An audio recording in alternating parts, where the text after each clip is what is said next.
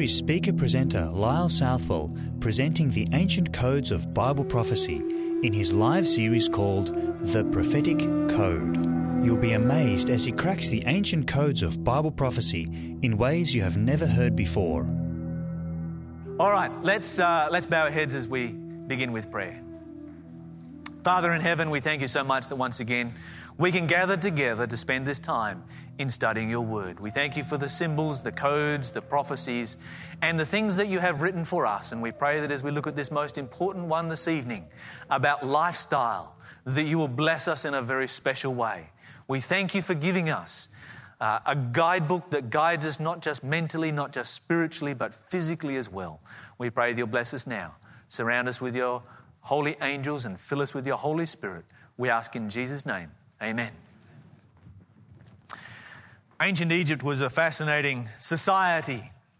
One of the significant things about ancient Egypt for us today is that they have a very dry climate where there is basically no rain. They survive because the river Nile is there and provides them with plenty of water. The second thing is that the ancient Egyptians seemed to live for just one purpose. They lived for the day that they died, and they would spend their entire life preparing for their death, and their religion taught that it was important for them to preserve their body at the time of death. They believed that the body was made up of three things: the Ba, the Ka, and the Ak. And that when you died, the Ba and the Ka would leave the body. You had to preserve the body so that they could later come back and recognize it. And unless this took place, you would be in all kinds of trouble, and the Ba and the Ka would be lost forever. Initially, of course, mummification was something that could only the wealthy could afford.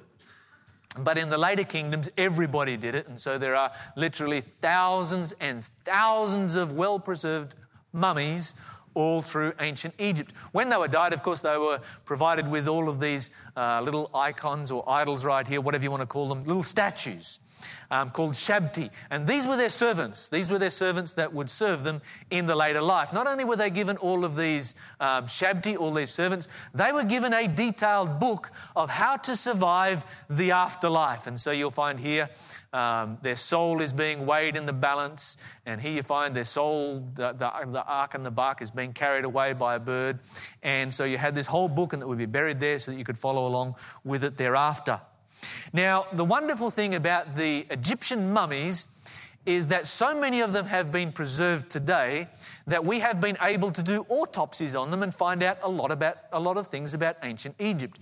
In fact, in the University of Manchester, they've done autopsies on over 3,000 Egyptian mummies. Found out some fascinating things like their medical practice. Here you find a man who broke his leg and it healed, and I imagine that one ended up a little bit shorter than the other one. So as they have done these autopsies, they've been able to find out what were the major killers of the ancient Egyptians. And guess what the major killers of the ancient Egyptians were? Well, we need to understand a few things about their lifestyle. They were a wealthy society. They ruled the world. They had hundreds of thousands of slaves. They lived a very refined diet of food and a very sedentary lifestyle. And as a result, their three top killers were heart disease, diabetes, and cancer. What are our three top killers here in Australia today? Heart disease, diabetes, and cancer. Nothing changes much, does it? Yeah. The lifestyle back then, the lifestyle today, it's the lifestyle diseases that are killing us. Now let's turn in our Bibles to Exodus chapter 15, because I want to show you something fascinating here in Exodus chapter 15 that God said to the Israelites when they came out of Egyptian captivity. They were Egyptian slaves, and as they were coming out of Egyptian captivity, he had something, this is on page 29, something very specific to say to them. Verse 26, chapter 15 and verse 26, and God said, if you will diligently listen to the voice of the Lord your God, and will do that which is right in his sight, and will give ear to his commandments and keep all his statutes, I will put none of these diseases upon you which I have brought upon the Egyptians, for I am the Lord that heals you. So he comes to the Israelites and he says, look, if you follow what I say, I won't put the diseases of the Egyptians upon you. Heart disease, diabetes and cancer. We know that to be the case. And we just heard from Professor Schaffenberg how that if you follow what the Bible says here this evening, you can cut down on heart disease by 80%, you can cut down on diabetes by 88%, and what was the other one? Cancer, you can cut down on that one as well. I forget the percentage, but the experts over here, 40%. Well, that's a significant reduction right there. So let's then dig into it and find out, what does the Bible have to actually say about this? Is God concerned about our physical well-being? Does it make sense that he would be concerned about that? You know, a lot of people would come to us and say, you know, God is just worried about you spiritually. That's the only thing he's worried about. No, the Bible has a lot to say about God's concern for us physically. In fact, if you go over to 3 John, if you want to find 3 John, just go to Revelation chapter 1, and 3 John is at the top of the page. So Revelation chapter 1, top of the page is 3 John, and verse 2, the Bible says, Beloved, I wish above all things that you may prosper and be in what? In health. God is concerned about our health. Now, the natural conclusion that we could come to is, if God is concerned about our health and God wrote the Bible and God created us, he knows how we work, he knows how our body functions, doesn't it make sense that he would give us some instruction? You know, if you buy a car, does that car in the glove box have an instruction book about how to maintain that car? Yeah, and if you follow that instruction book, that car is going to go for hundreds of thousands of kilometres more than if you don't follow it. My boys have a scrap metal business. They collect scrap metal from all over the place, and people hear about it, and they give them scrap metal and they take it down and turn it into pocket money, and they do rather well out of it. And they've done several cars. One of the interesting ones they did recently was a late model car. It was a late model, just small Daewoo, and the engine in it was completely wrecked. Do you know what the people did? They bought the car. They didn't touch the car. They simply drove it until the engine seized. No maintenance at all. You should have seen the inside of that motor. It was just remarkable. So the Bible says, God says, that he won't put on us the diseases of the Egyptians. The sad reality is today we are dying of the diseases of the Egyptians that God said that he has a way of us avoiding. Let's go to 1 Corinthians. Let's look at a number of principles over here. 1 Corinthians chapter 10. You'll find that on page 463. 1 Corinthians chapter 10.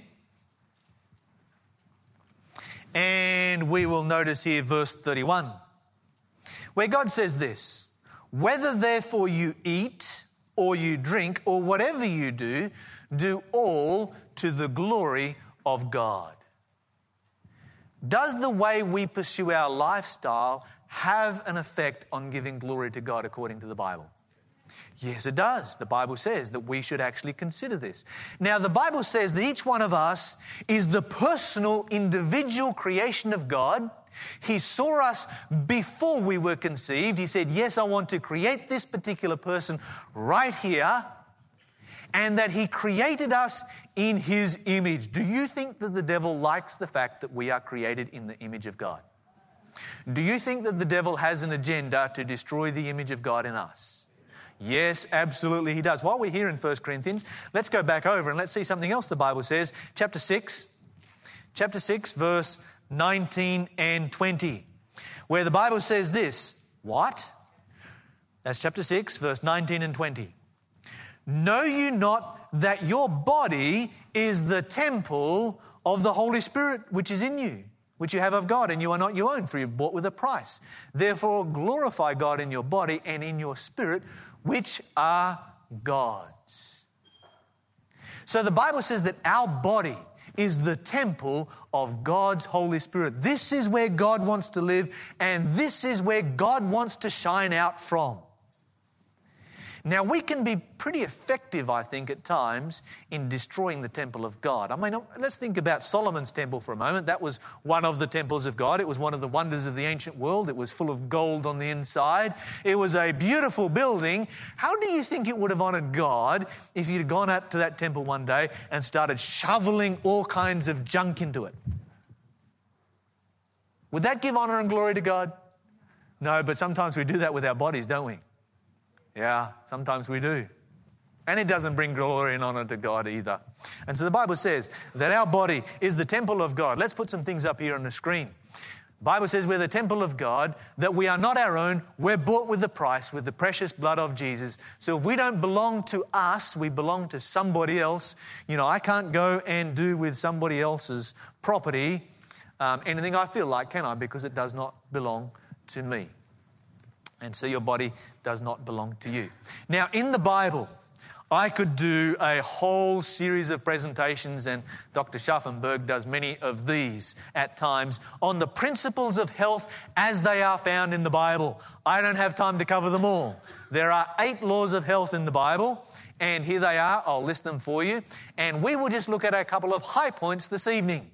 The first one is nutrition.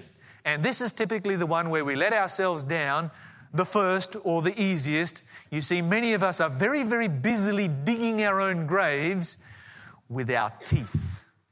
And the Bible has more to say about this subject than any other. And then, of course, the second one that Dr. Schaffenberg mentioned, the second big one, these are the 2 big ones, is exercise. Now, there's nothing new about this, is there? The government tells us this all the time, don't they? Indeed, they do. All right, but then we can work our way down through. The Bible speaks about the importance of fresh water and drinking fresh water, being washed with fresh water. The Bible speaks about sunlight, and we live in a country that I find is unique because we have an overabundance of both skin cancer and vitamin D deficiency. I could talk all night about that one as well. But we need good sunlight. We don't need to be burning ourselves, but we need to have good sunlight and a good amount of sunlight for our health. And the Bible supports that wholeheartedly. Temperance. Now, temperance is an old word. It simply means this: abstaining from that which is not good and moderation in that which is good.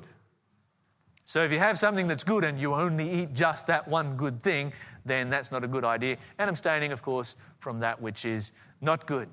The next one the Bible speaks about is air, as in fresh air. And the wonderful thing about living here on the Tweed Coast is that every time the air comes in from the ocean, you get a good dose of fresh air. I live in Western Sydney, where fresh air is a rare commodity.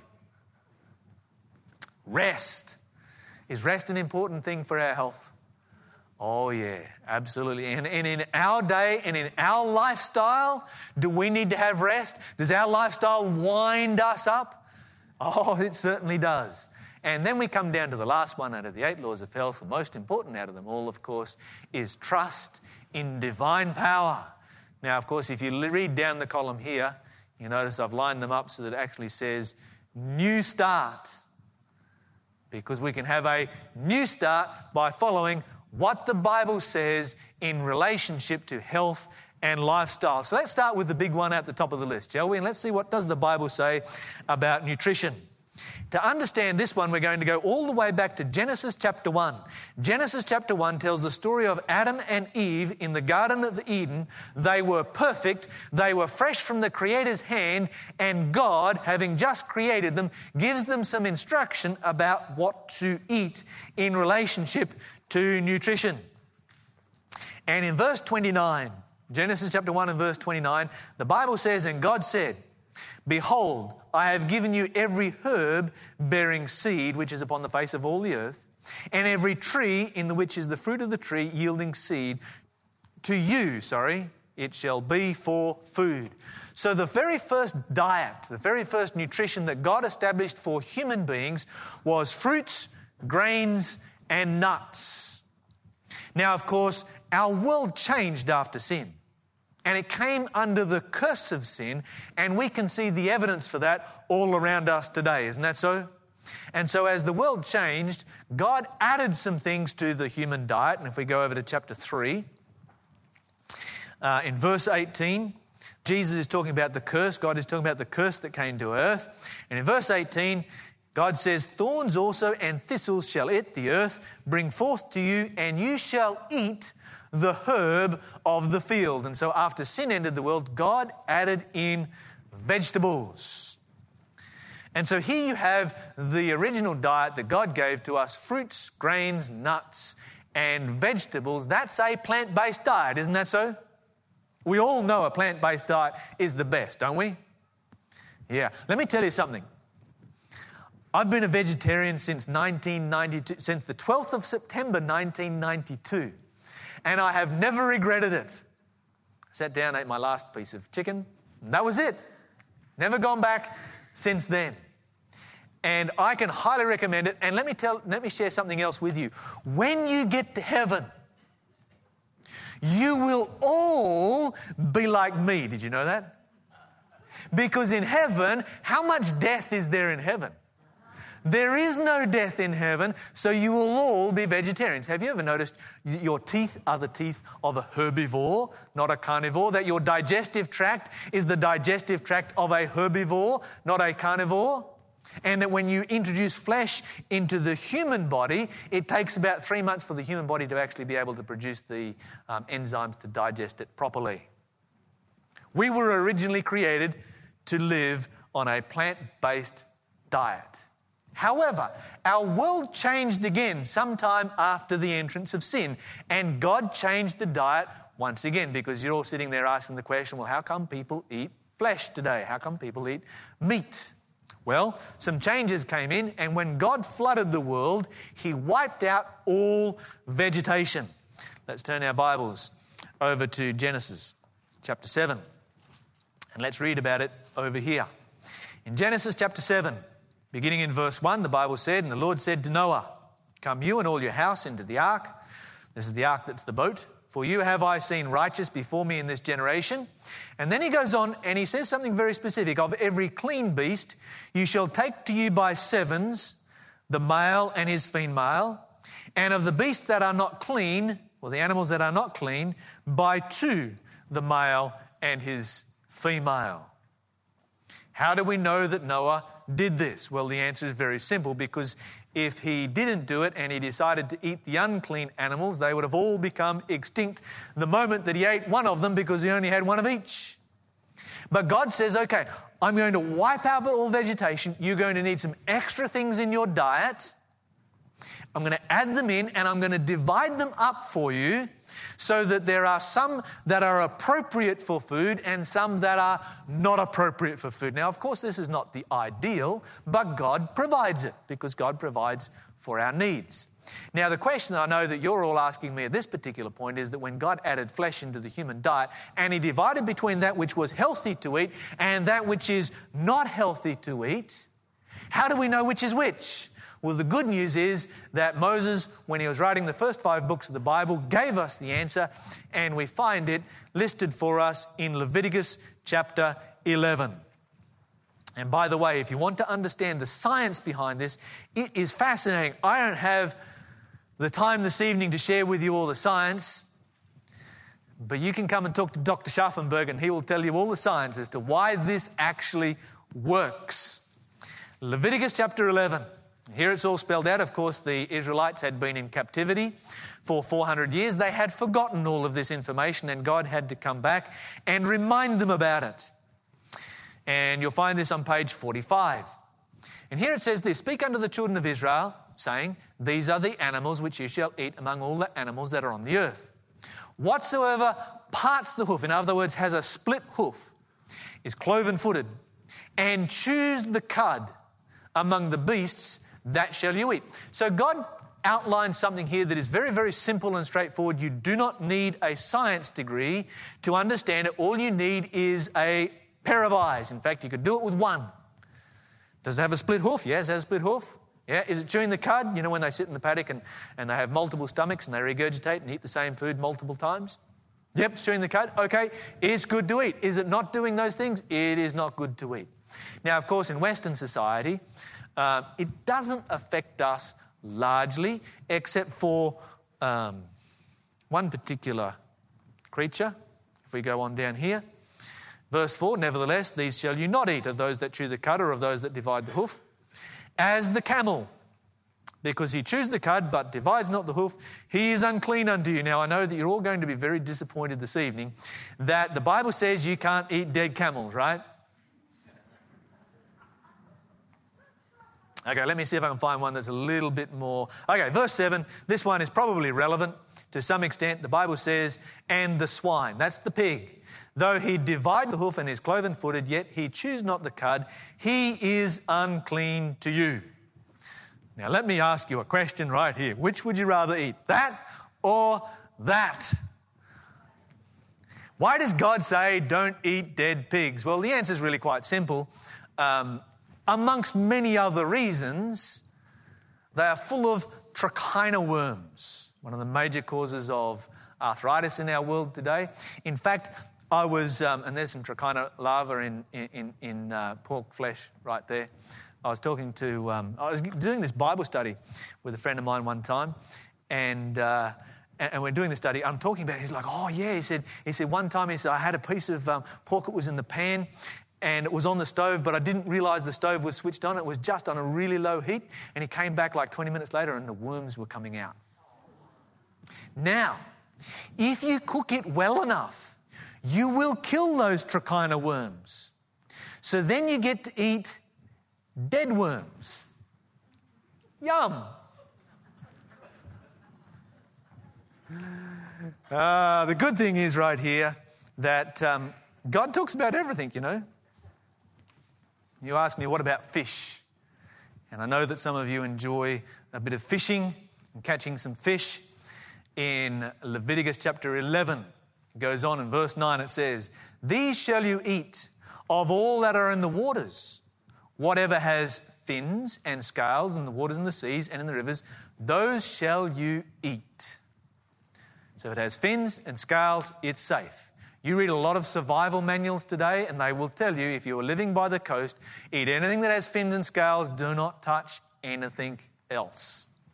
It goes on. All that does not have fins and scales in the seas and the rivers and all that moves in the waters and everything that lives in the waters, they shall be an abomination unto you. Now, this one cuts a little bit closer to home. You see, one of the things that as human beings we really like to eat are the things that filter all of the garbage out of the ocean. Do you know what the purpose for the existence of shellfish is? Do you know their reason for existence on the earth? They are filters to filter all the toxins out of the sea. That's one of the reasons why they are actually one of the most dangerous creatures to eat. We eat the filter. Does that make a whole lot of sense? Yeah. Octopuses kind of operate much the same way, don't they? You see, it's my job this evening to gross you all out.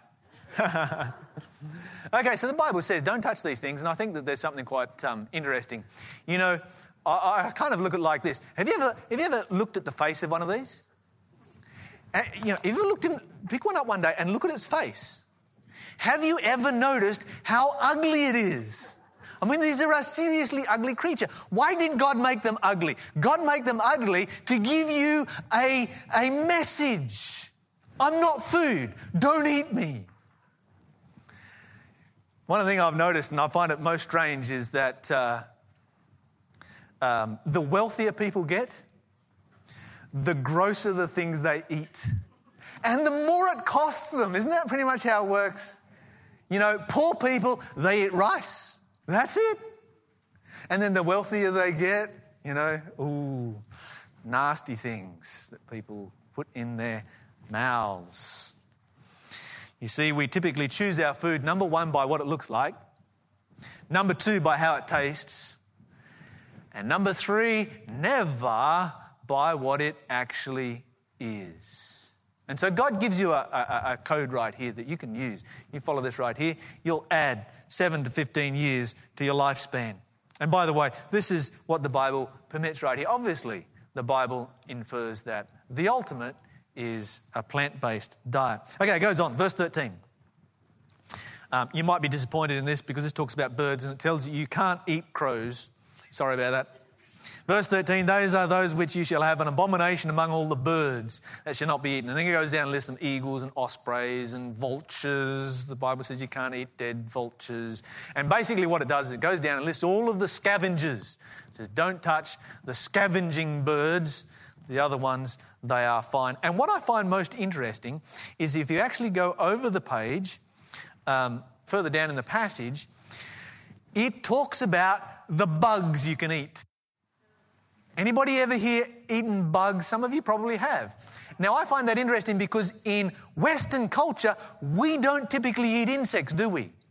However, this book was written for all cultures in all the world, isn't that so? And in some cultures, they do eat insects and they are a delicacy. And so the Bible tells us right here, let's go down to verse 21. Yet these you may eat of every flying, creeping things, creepy crawly bugs, that go upon all four, which have legs above their feet. Now this is important. To leap, the Bible says, upon the earth. Does a snail have legs above its feet? No, it is a foot with eyes. And it does not leap. There's any French people here this evening? I hate to disappoint you all, but the Bible says it needs to have legs above its feet, and it talks about, of course, locusts and grasshoppers, etc. Never tried a grasshopper. Don't plan on trying a grasshopper, but if you want to, go right ahead. That's entirely up to you. Now, of course, the question that I often get asked in relationship to this particular subject right here is this. Isn't this just a Jewish thing? Because we're fairly familiar with Jewish people that follow this kind of health principles, isn't that so? And that's a very valid question. So let me ask you this question. Does God only want Jewish people to be healthy? No, God wants everybody to be healthy. What nationality was Noah? Was Noah Jewish? No, Noah was antediluvian. That means he lived before the flood. That was his nationality. He lived hundreds and hundreds of years before Abraham came on the scene. Okay, so God did not give it to Jews. He did give it to Noah. And the Bible says that God actually takes this very, very seriously, and he will never remove these principles from the human race. So let's turn to Isaiah, middle of the Bible, page 305. Isaiah chapter 66. Someone asked me one time, well, you know, modern day sanitation, all that kind of stuff, we're ridding the world, you know, pigs, they don't have as much trichina as they used to have before. Well, that's debatable. And even if it is, that means you get to eat less trichina. Yum. Isaiah chapter 66, I'm quite fond of not eating any of that stuff. Verse 15, Isaiah 66 and verse 15. And here the Bible speaks about the return of Jesus. And it says this, it says, for behold, the Lord will come with fire, and with his chariots like a whirlwind to render his anger with fury and his rebuke with flames of fire. We've read many passages about the second coming. We know what we're dealing with here. Verse 16, for by fire and his sword will the Lord judge all flesh, and the slain of the Lord shall be many. And then it goes on and talks about some people that are destroyed when Jesus comes back. In verse 17 it says, those that sanctify themselves and purify themselves in the gardens in the middle behind one tree, eating swine's flesh, and the abomination and the mouse shall be consumed together, says the Lord. So here the Bible lists three things, and you might wonder, why does it list these three things right here? It starts off by listing swine's flesh, because that's probably the most major one globally that people are going to struggle with this whole concept right here. Then it lists, the second thing is the abomination. If you want to find out what the abomination is, go back to Leviticus chapter 11, and all of the things the Bible says don't eat in Leviticus chapter 11, it calls the abomination. And then it speaks about the mouse. Now, I don't know about you, but I've never eaten a mouse. That's like really gross, right? Well, dead mice. A friend of mine was travelling through a certain country that will this evening remain unnamed. And he went into a restaurant that had a specialty: live white mice. And here's how it worked. This is honestly how it worked. They would bring a big jar, like this big, of honey out. They would put it in the middle of the table, and then they'd bring out a box. And running around in this box were all these mice. Anyway, so you pick the mouse up by the tail while he's still alive, dip him all in the honey, and...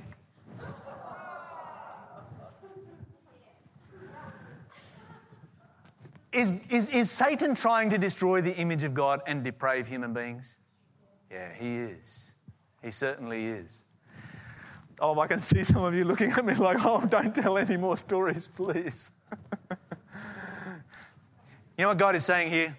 He's saying eating a dead pig is like eating a dead mouse. He's likening the two together because no one in their right mind would seriously go and catch a mouse and eat that. But God says, yes, this is an issue at the end of time, and people that are doing these. God's taken it very seriously here. Very, very seriously. Yeah. So, let's look at it over in the New Testament. To look at it in the New Testament, we're going to look at another principle from Leviticus chapter 3. Leviticus chapter 3, that's page 41. Leviticus chapter 3, page 41. And verse 17. Where it says this: it shall be a perpetual statute for your generations throughout all your dwellings or living places. So how long is this to last for? Forever. It's perpetual. That you eat neither fat nor blood. Why on earth would God say not to eat fat? What a strange thing to say, right? Don't you think? No, we all know that, right? You don't eat fat. Why don't you eat fat? Because if you eat fat, then your arteries are going to clog up. It's going to fill up all on the inside of you until you end up having a heart attack. Isn't that how it works? And when you go to the doctor and you're ill and the doctor wants to do a diagnosis, what does he take out of your arm? Blood. Why is he taking a blood test? Because that is where the disease is, and that's where he can find it. And so if we eat an animal and it has all the blood left, strangle it, and leave all the blood left in that animal, what are we preserving inside the animal? Any diseases that animal might have. And so God is giving really practical advice right here. Don't eat fat because your arteries will clog up and you'll have a heart attack. Don't eat blood because that's where the disease is, and you'll fill your body up with all kinds of toxins that will then be stored in the fat that you have built up from eating the fat. So practical, what the Bible says. People come up with this stuff in recent times and they talk about modern health science. And you can go to your local bookshop and you can get mountains of books on modern health science and all lifestyle, all this kind of stuff. Well, if you come here to our meeting, we will give you a lifestyle book for free. It's called the Bible. It's been around for 3,500 years. And out of the four of the longest lived people groups in the world, those who follow this right here are one of them. Okay, let's look at this over in the New Testament then. If we go to the book of Acts, we find a fascinating story over in the book of Acts. While we're over here, let's do a little bit of background. Acts chapter 15. Acts chapter 15 is the Jerusalem Council. The Jerusalem Council was the first church council ever held.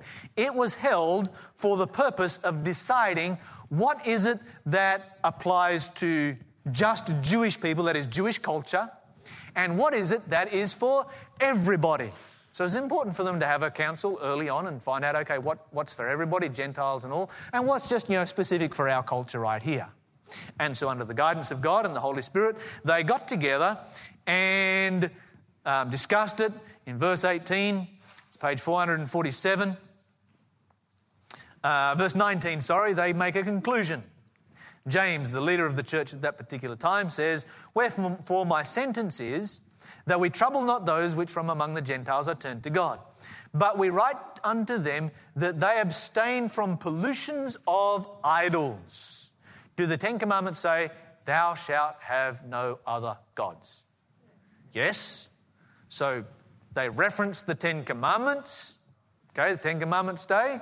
Then they go on, and from fornication, well, that's in the Ten Commandments as well.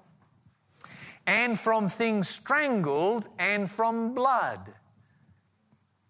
Well, where do you find those laws? You don't find that in the Ten Commandments. You find that in the health laws. And so at the Jerusalem Council, it was made very, very plain that not just the Ten Commandments pass over to Christianity, but the laws of health do as well, because God wants everybody to be healthy, doesn't He?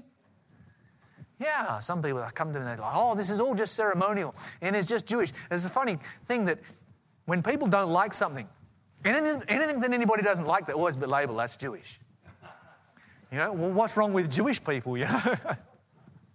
Jewish people can live pretty good lives. Most unusual indeed. Anyway, let's continue on. Let's look at 1 Timothy chapter 4. 1 Timothy chapter 4, and this is an interesting one, particularly in light of some of the things that have been happening here in Australia recently. It references another subject that came up during question time that we'll try not to get ourselves too sidetracked on.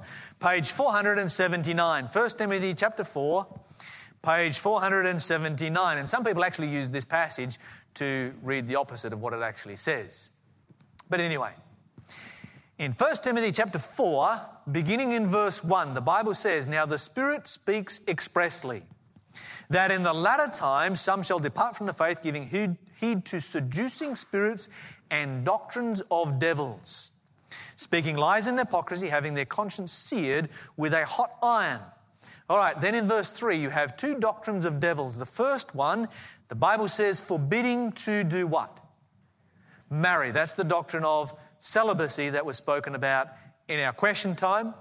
The doctrine of celibacy, of course, if we look out at the Royal Commission that has recently started, we see the terrible results of forcing something entirely unnatural onto a human being and where it ends up. Not that there is any excuse ever for the horrific things that take place within the clergy at various times. But then it goes on, and it says, "And commanding to abstain from meats." And the word for meats there is the word for foods. Well, what kind of foods? "Which God has created to be received with thanksgiving of those which believe and know the truth." So, here we find two things, two identifying marks of the Antichrist, one right here. Number one, the doctrine of celibacy. Number two, commanding to abstain from certain foods which God has said you can eat.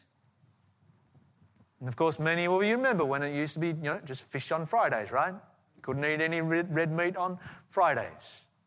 We're all familiar with that kind of a concept. They were commanding you to abstain from meats which God has said were available to be used. Then we come to the verse that people stumble over because they don't read it in context of verse 3 and verse 5.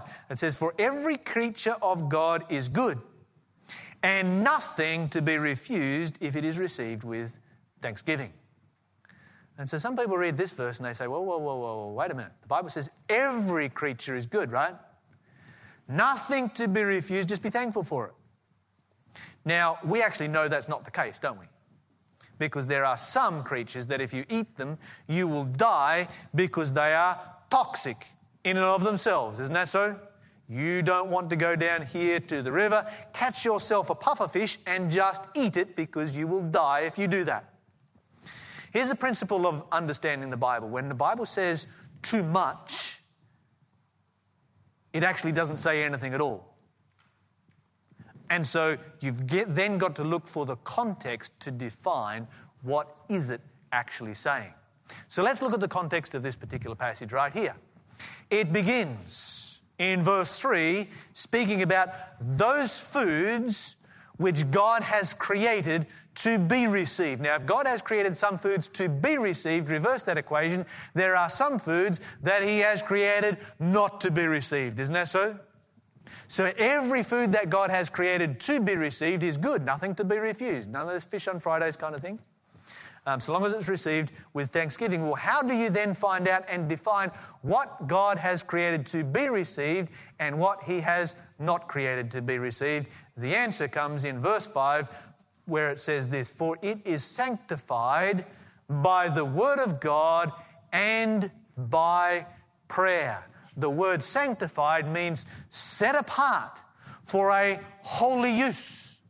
So then you ask yourself the next question, does God set some foods apart for a holy use? Well, if you read the Bible, you find absolutely he does, and you'll find it in many places down through the Bible. God, the Word of God, sets certain foods apart for a holy use. And then, of course, the Bible says that we should pray over our food, shouldn't we? Always a good thing to be thankful for our food, isn't that so? All right, I should have moved on. That was a kind of a gross picture. Put a nicer picture up there. How about that? Somebody exercising. Now, I want to raise another important subject, and that is this. What about addictive, mind-altering drugs? Is that the kind of lifestyle that Jesus would have us live? No, we all know that, right? That all makes sense, doesn't it? Yeah. Well, let's consider this for a moment, because you would be amazed. You would be seriously amazed how many. In fact, I'm going to show you something. Revelation chapter 18. Revelation chapter 18.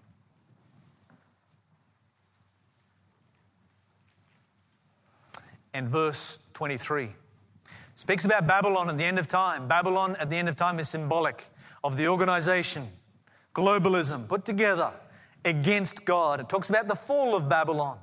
It talks about how Babylon became great. They thought they were wonderful, and then that was it. They were over. And then the angel says, and the light of a candle shall shine no more at all in you. And the voice of the bridegroom and of the bride shall be heard no more at all in you.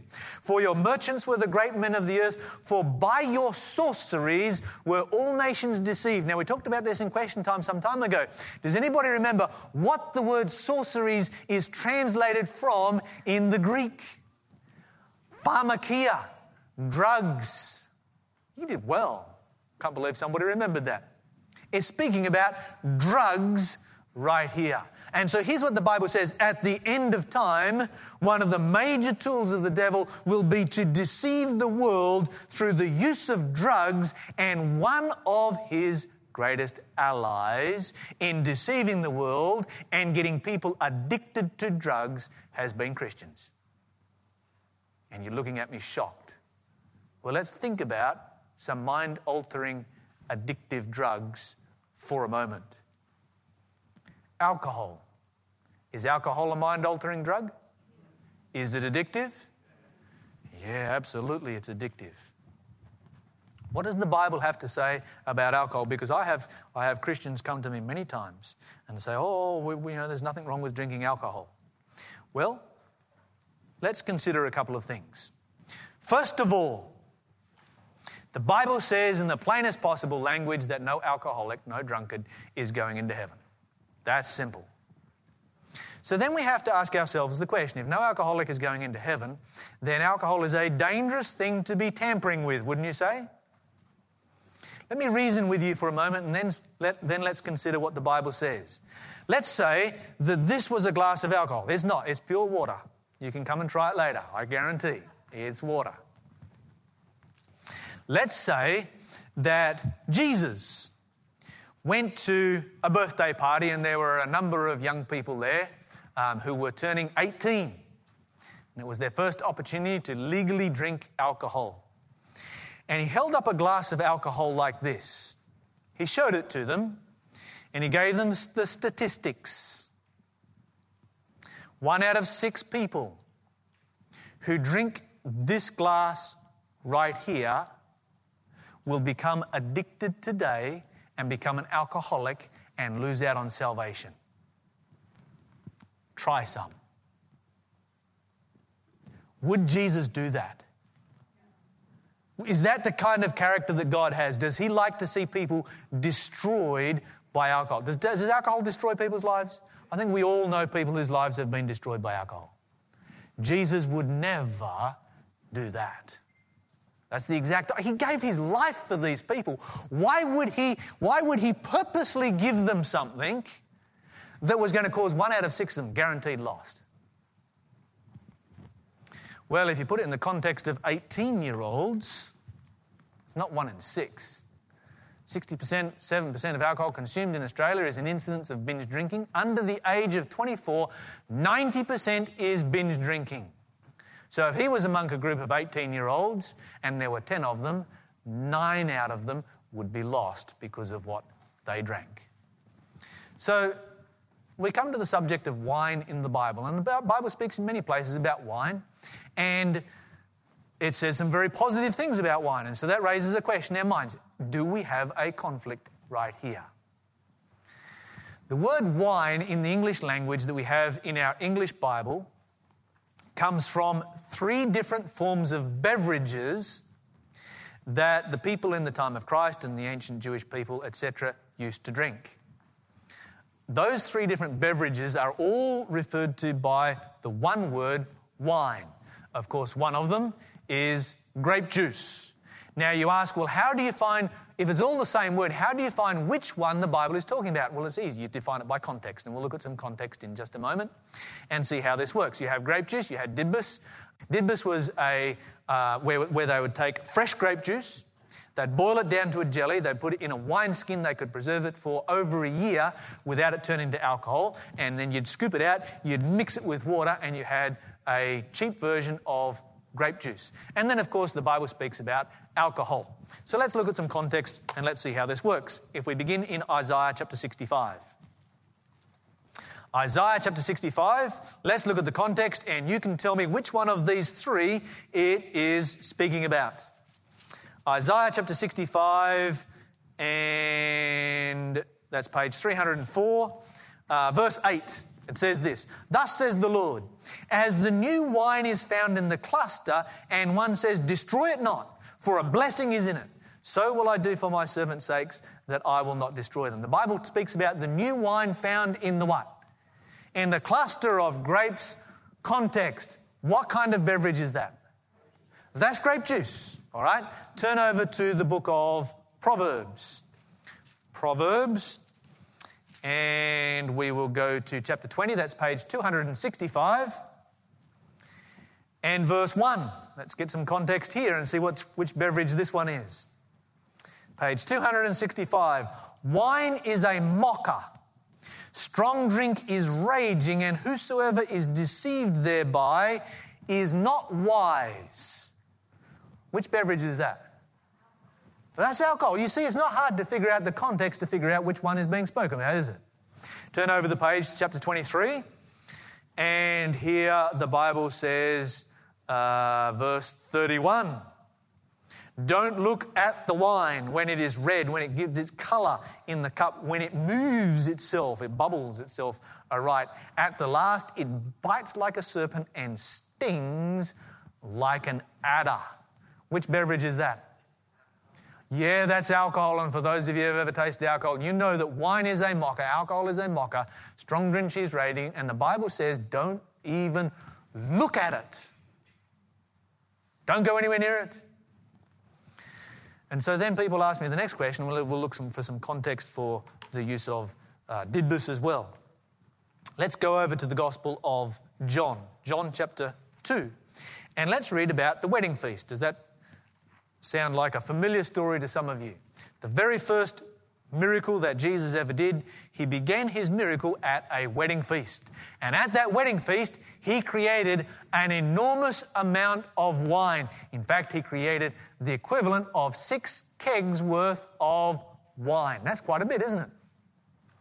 So what was Jesus doing here? And some people have come to him and they said, Jesus created wine, therefore that's it. Drink as much alcohol as you want.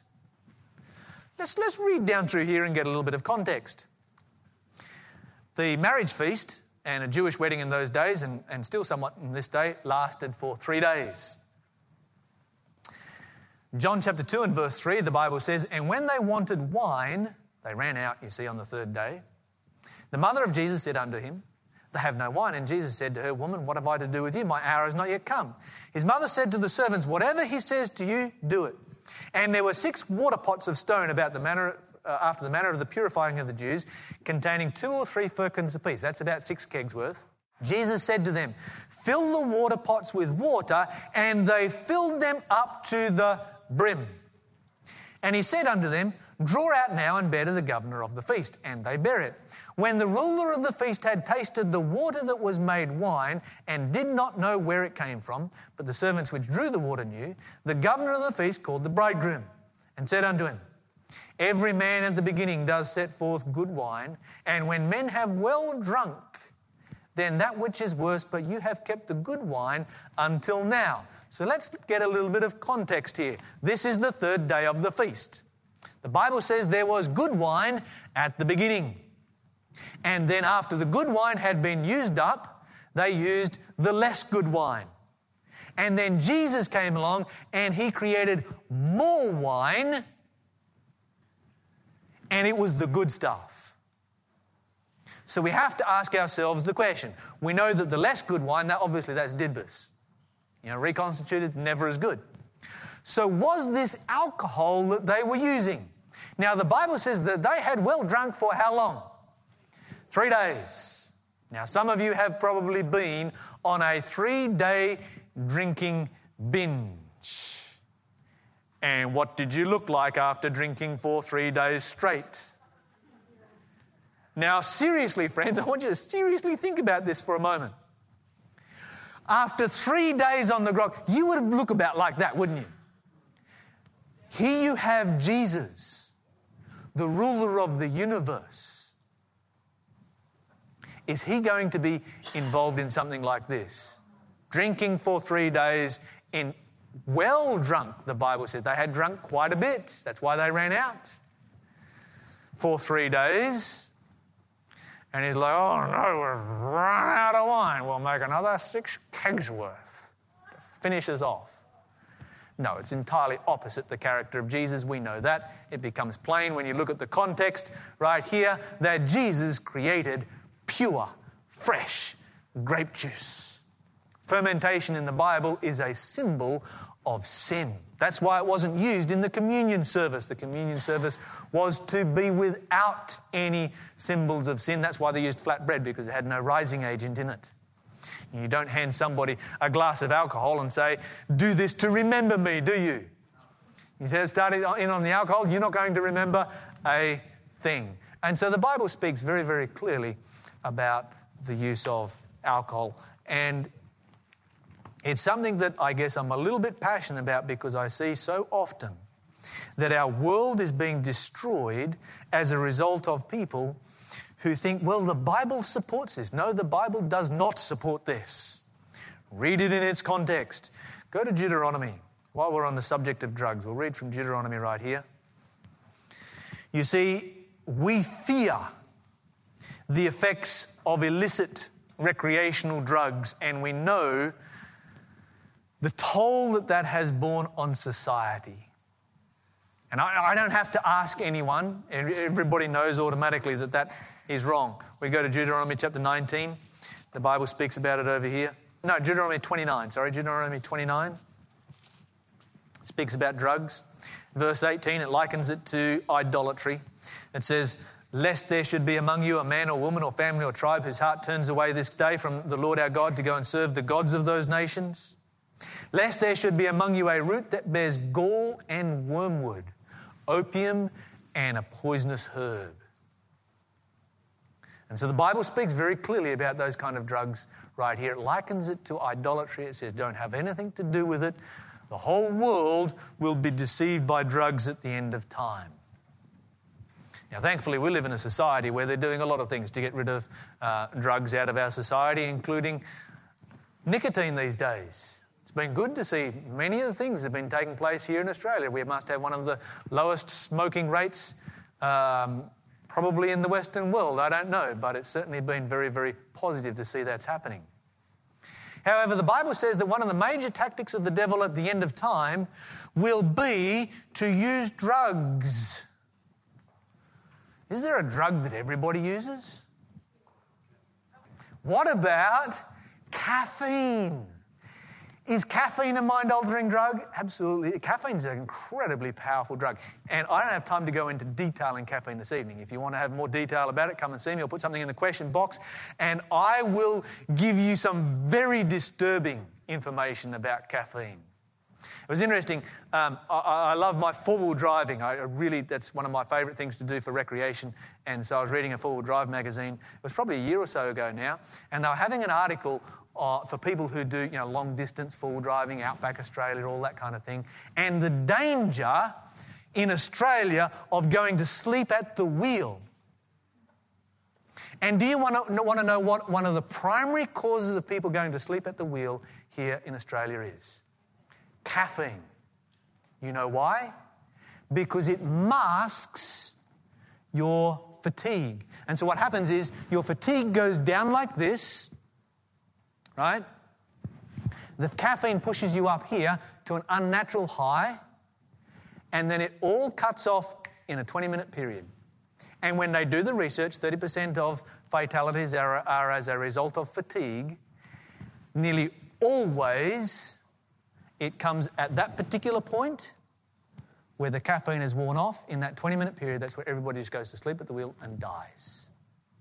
It's really quite scary stuff. I could go on, and I'll not, because I don't have time this evening to talk about it in depth. However, I do want to draw your attention to this passage right here where the Bible says this: "Beloved, I wish above all things that you may prosper and be in health." The Bible, I've scratched the surface here this evening. The Bible talks about 8 laws of health. The one that we have the most struggle with is what we put into our mouths, and the second one we have the most struggle with in Western society is exercise, but all of them are important, and God wishes every single one of us to be in health. Why does God give us this information right here? Because He created us and He loves us. That's the only reason He gives us that information. We serve a God who cares about every aspect of our lives. Isn't that good news? When I see a God who cares about every aspect of my life, I want to serve Him, and I want to say, look, Lord, if you care about all of these things, you died for me so you could spend eternity with me, you gave me all of this information so you could improve and lengthen my lifestyle here, I want to serve you in every aspect. I want to be fully surrendered to you. How many of you this evening want to say, yes, I want to be fully surrendered to Jesus Christ? Well, friends, praise God. We serve such a wonderful God. Let's bow our heads as we pray. Father in heaven, we thank you so much for the many blessings that you give to us. We thank you for giving us such simple information that outlines for us a lifestyle that is not complicated, is not complex, is not some fancy diet. It's just a simple way of serving you. You've given us a recommendation for what is best. You've given us allowances for where we are not able to do what is best. And Father, you have provided for us abundantly. We thank you so much for your love for us. We pray that you'll bless us with your presence. We ask in Jesus' name. Amen.